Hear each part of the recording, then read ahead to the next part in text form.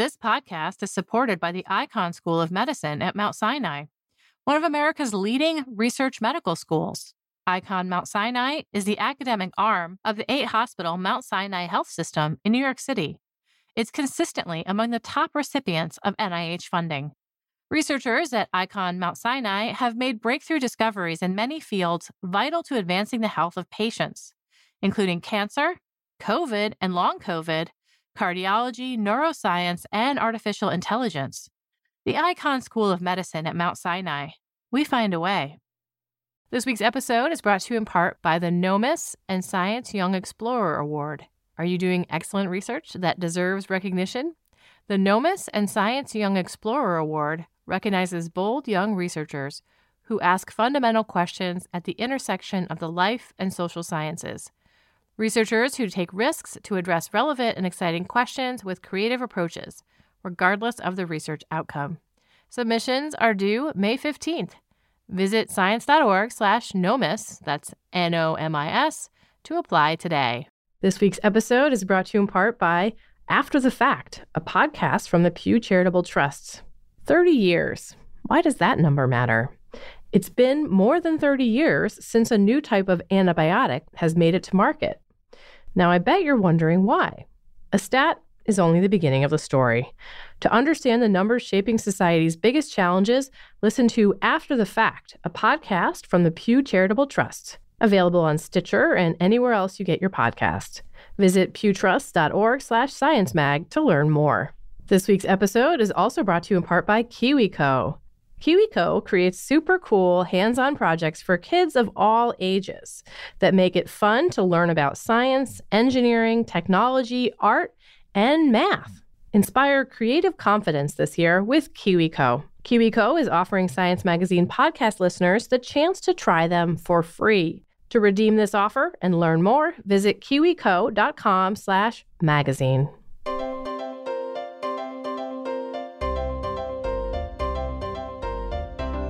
Welcome to the Science Podcast for February 8th, 2019. I'm Sarah Crespi. In this week's show, I talk with staff writer Eric Stockstead about bringing the potato into the 21st century.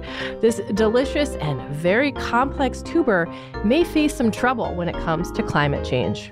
And Megan Cantwell and Bob Service discuss a pill that gives you an injection once it settles on the bottom of your stomach and flips over like a little turtle. What could possibly be wrong with potatoes? Are they not the perfect food? Delicious, whether fried, baked, boiled, mashed, or saladed? Staff writer Eric Stockstead wrote a feature this week detailing all the planned improvements for what I consider the perfect tuber. Hi, Eric. Hey, Sarah. What is wrong with the potato? What issues should potato lovers be concerned about? Well, there's nothing wrong once it gets to your plate.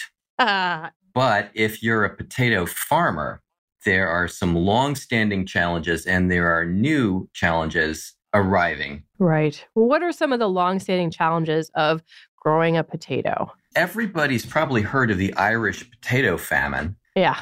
Late blight is the disease that triggered the famine in the mid-19th century in Ireland.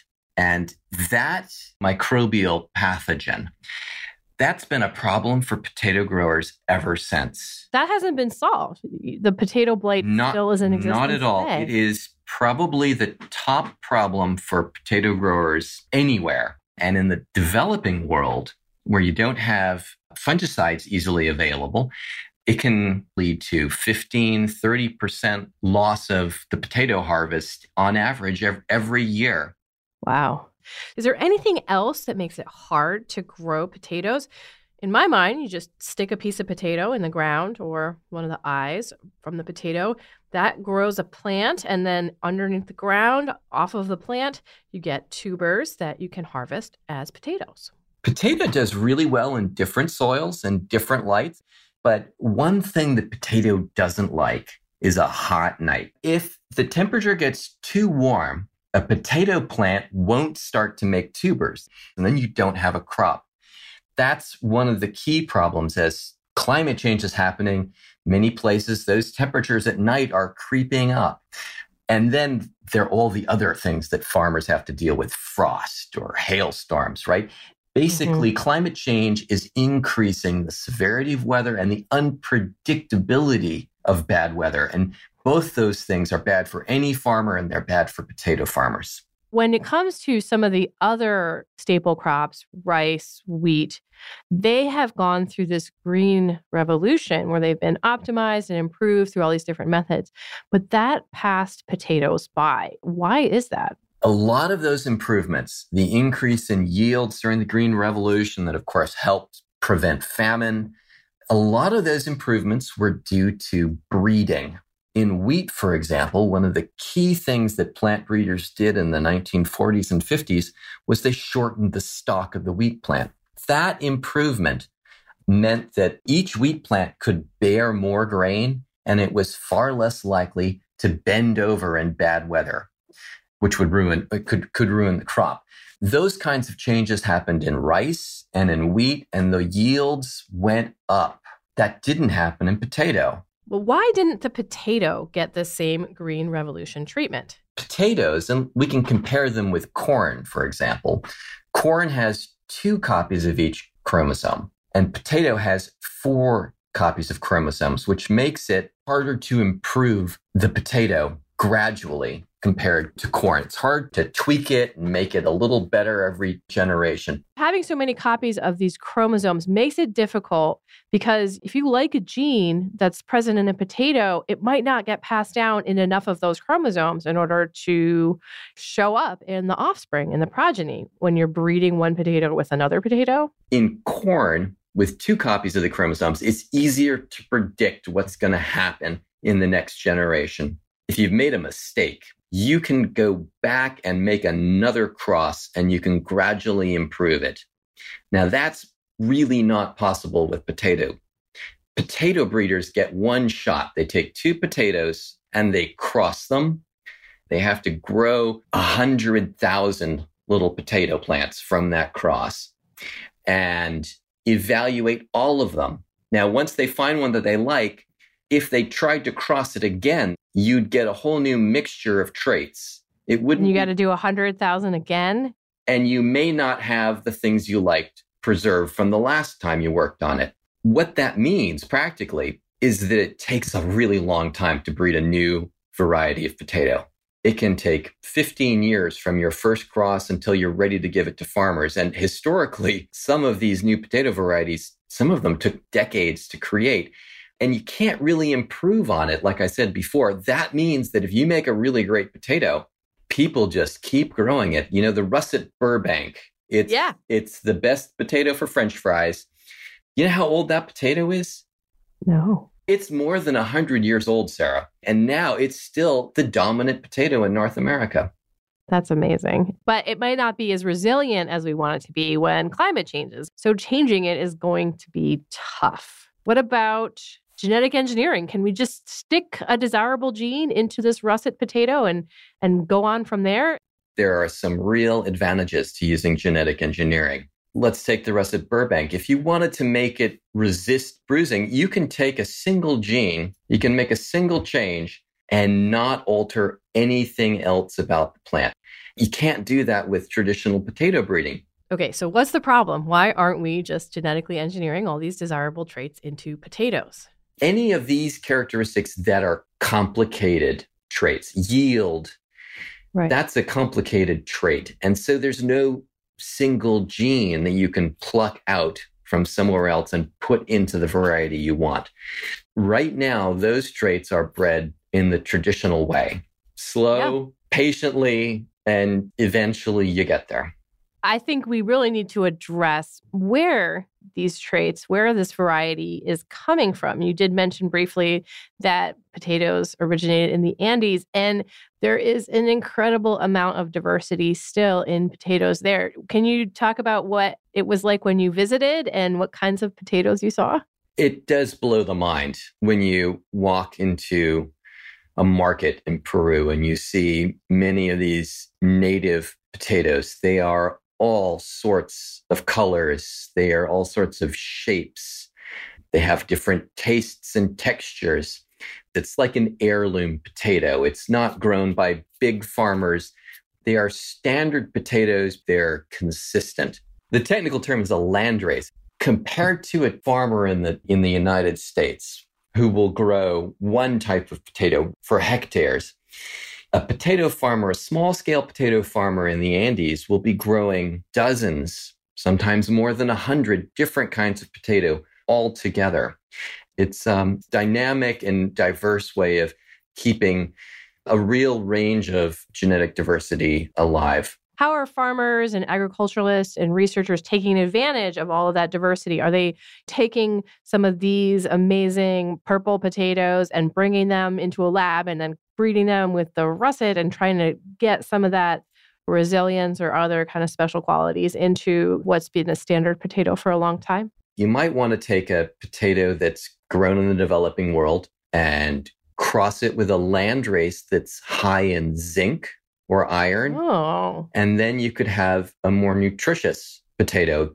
Or you might want to take a potato that can survive a frost, or in an entirely different situation, you might want to take a potato that can grow well in salty soil to expand where you're producing potatoes. Some of these traits are found in landraces. Many more of these traits are found in the wild relatives of potato. Are you saying there's potato hunters looking for wild potatoes and bringing them back and figuring out what their traits are? The thing about domesticating a plant is that you take something you like, a tuber or a fruit, thousands of years ago, right? People saw things they liked and they selected for those traits. So now we have big potatoes, sweet fruit. And you're doing it from a wild species, right? Just like the dog was domesticated from the wolf, the potato was domesticated from not a wolf, but right, something that was very good at surviving in the wild. So the wild relatives of potatoes, right? You might not like to eat their tubers because they're bitter and small, but those plants might do really well surviving against the pathogen that caused late blight, for example, or in a hot climate. It sounds like we have a good source of diversity, maybe some sources of resilience.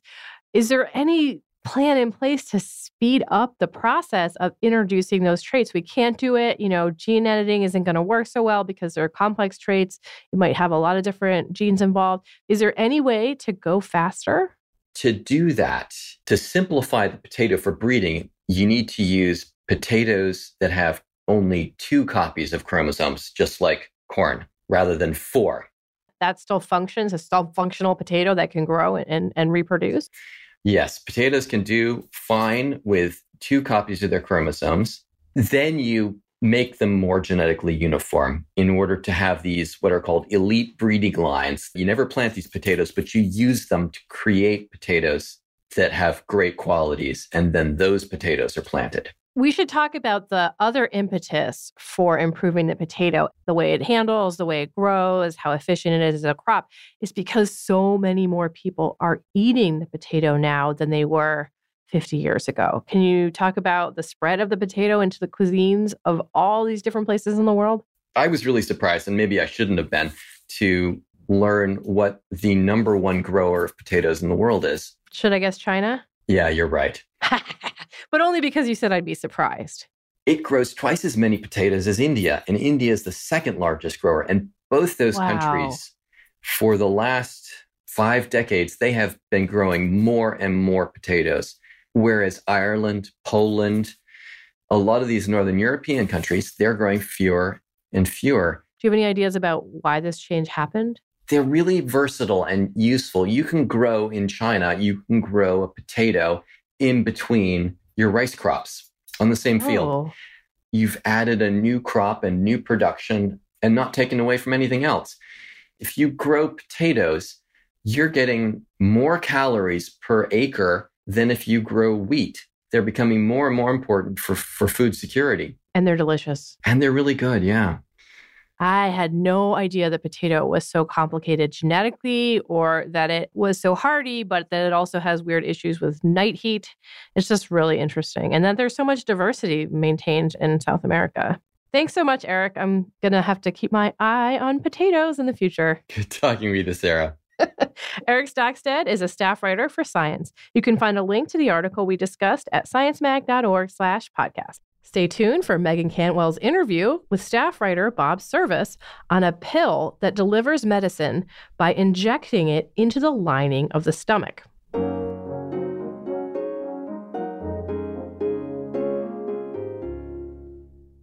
This week's episode is brought to you in part by KiwiCo. KiwiCo creates super cool hands-on projects for kids that make learning about STEAM fun. With a KiwiCo subscription, each month the kid in your life, be it your own kid, your neighbor's kids, nieces, nephews, random kid on the street, will receive a fun, engaging new project which will help develop their creativity and confidence.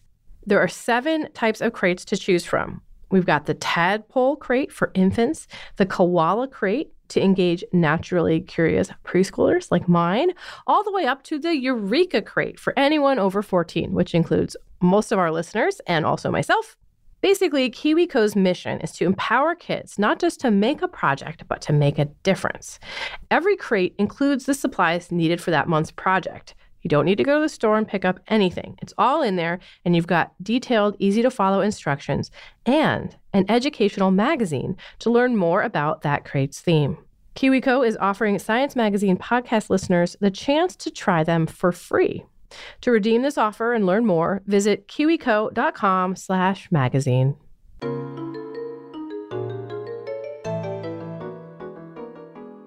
Ever since the introduction of insulin shots, there's been an effort to create an oral formulation. But the passage from your mouth to your gut is a treacherous journey. Acids and thick mucus can all spell trouble for a fragile molecule like insulin. I'm here with Bob Service, a staff writer at Science, to talk about what a pill form of insulin could look like in the future. Hey, Bob. Hey, Megan. What are the challenges to making a pill form of insulin? There's a couple of them. The first thing, our intestinal system has 3 lines of defenses.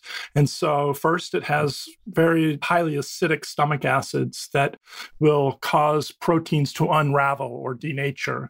And then once that happens, there are a set of enzymes in our stomachs that will then chop those proteins up. Basically, our digestive system sees large proteins like insulin or other kinds of drug molecules as food, and it tries to break them down, and it does.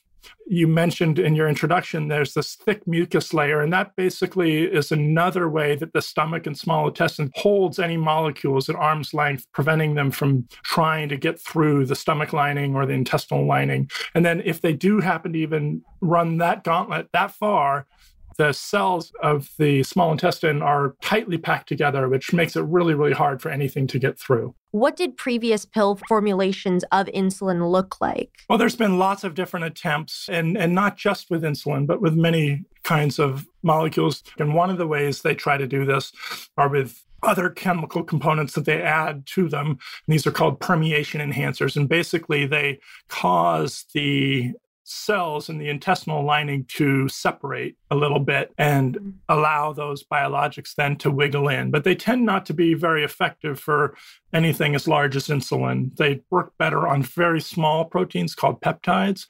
Now, I think what we're seeing is a couple of different lines of research. One is building on these permeation enhancers, and they're doing a couple of things. They add other components to them to hide the molecules, hide these large biologics from the stomach acids first. Then they also have compounds in them designed to prevent the proteases from chopping proteins up. That combination is one where researchers are trying to put all those pieces together to protect their biologic molecules. Then they're also taking this more engineering approach. So there's a paper out today in Science that describes a small pill that is engineered to deploy a very tiny microneedle once it's in the right position in the stomach. And so then what that does is it just injects insulin, in this case, directly across that barrier layer and into the bloodstream. And they've shown that it can work as well as a subcutaneous injection. How does the release mechanism in that pill work? Yeah, so it's pretty cool. So what they do is they've designed a little hollow pill that it sort of looks like an acorn without the cap, but it's got that curved, highly curved top, right? So no matter how it lands, when it hits the bottom of the stomach, it rights itself. It orients itself so that the flat end is pressing up against the stomach lining. And then the moist environment of the stomach corrodes over a few minutes a cap that is holding a spring, a loaded spring in place inside the capsule. So once that cover dissolves enough, that spring pops out and injects the insulin across the stomach lining. Although the injector is pretty small, are there any health risks from repeatedly puncturing the lining of the stomach? Sure. That's going to be an important thing that they're going to have to track very carefully because that, frankly, that's a problem with permeation enhancers as well. I mean, you don't want anything causing any kind of lasting damage that's going to allow bacteria to get in there into the bloodstream. The researchers who did the work on the pill injector, they studied rats and pigs over time. They gave them daily injections and they didn't see any problems with it. But this, of course, will have to be followed up with much longer term health studies in animals, even before people. I guess I'm not sure if they would be able to know this from the animal models that they tested on, but can you actually feel when the injector is in the stomach lining? They don't know yet because the animals couldn't tell them. Those parts of our body don't have a lot of pain nerve endings. And so there is another company that is pursuing a related strategy. It's actually quite similar with these pills with an injector. It's a bit different of a mechanism. It doesn't have a spring loaded. Rather, what happens is once it reaches the small intestine, the pH in that environment causes a chemical reaction that produces carbon dioxide. It's sort of like an Alka-Seltzer medication or something like that, where the bubbles form, and that this blows up a little balloon that has a needle on it, and that pushes the needle into the lining of the small intestine. They're called Rani Therapeutics. They're out of San Jose, California. They've done just a very initial study, safety study with people, in which they had unloaded capsules, so with no drug in them or no injector. But they did have the balloon and people didn't even notice it. They couldn't even tell. So that's a good first step, but obviously they have a long way to go. This company, the pill is deploying in the small intestine. Is there any advantage to deploying in the stomach lining versus the small intestine? That will have to be seen over time. I mean, folks are going to have to research that very carefully. One argument is that if you're deploying in the stomach, you know that a pill can pass through your mouth and esophagus into your stomach within seconds. And so the timing is very clear about how long after that medicine will start to be injected and essentially deployed, whereas things can take a much more variable amount of time to go from the stomach to the small intestine. So I think that was the thinking behind it. But, companies who try to deliver things, biologics to the small intestine, say they're getting good reproducible results in animals anyway. So they don't see that as a problem. Okay. And do both of these pills show the same efficiency in lowering blood sugar levels as if you were to give yourself an injection? They do. But again, these are with animals, so this will have to be studied in people. And in terms of for insulin, as I understand it, diabetics who take insulin will take a couple of different kinds. So there's the kind where what we normally think about as a diabetic around a meal will inject insulin to modulate their blood sugar levels.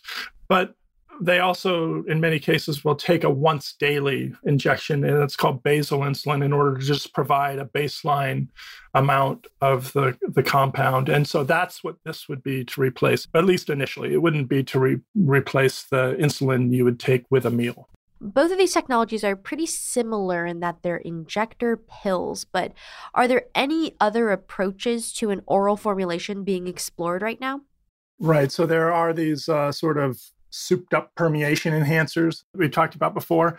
One of them that just came out last year, a group at Harvard has made this liquid that goes in a capsule with the insulin. And in this case, the liquid is sort of the consistency of honey. So once it reaches the small intestine, the capsule dissolves, and that honey-like substance then kind of gloms onto the lining of the small intestine and then works to encourage the insulin to get through well. All these oral formulations are in different stages of development right now, but when do you think we may be able to see some of these on the market? it's likely still going to be years. The first rule of any kind of medicine is first do no harm. So we already know that we have very good delivery systems that use needles and injections, and those work well, and those protect the lives of hundreds of millions of people. So whatever comes next has to be shown to be as safe as those are. So, and all those types of medicines will face rigorous safety studies. Once those do pass, however, it could spread quite rapidly because all the companies that are looking at these different kinds of formulations or engineered devices are designing them to work with medicines that are already approved. So if the delivery mechanisms can be shown to be safe, well, then it's conceivable that a number of different kinds of compounds could be delivered this way, and that set of progress could happen very quickly. What is the motivation behind creating these oral formulations? Why is it important to have a pill version of insulin or any of these other biologics? With any medicine, the most important thing is to be able to take the medicine when it's needed, as often as it's needed. And so for something like insulin, you want very high compliance. Anytime you have an injectable medication versus an oral medication, oral medications always have higher compliance because a lot of people don't like needles for obvious reasons. So that's number one. There's also definitely a motivation for the companies because, or the companies developing these technologies, because then they could potentially sell, they would have massive markets. Because as I said before, depends on the year, but 7 or 8 of the top 10 selling drugs in the US are biologics. And so these are huge, massive markets. And so there's a lot of money to be made as well. So there's both a lot of health and safety reasons, but a lot of commercial reasons as well. All right. Thank you so much, Bob. Oh, you're welcome, Megan. Anytime. Bob Service is a staff writer at Science. You can find a link to his piece at sciencemag.org/podcasts. And that concludes this edition of the Science Podcast. If you have any comments or suggestions for the show, write to us at sciencepodcast@aaas.org.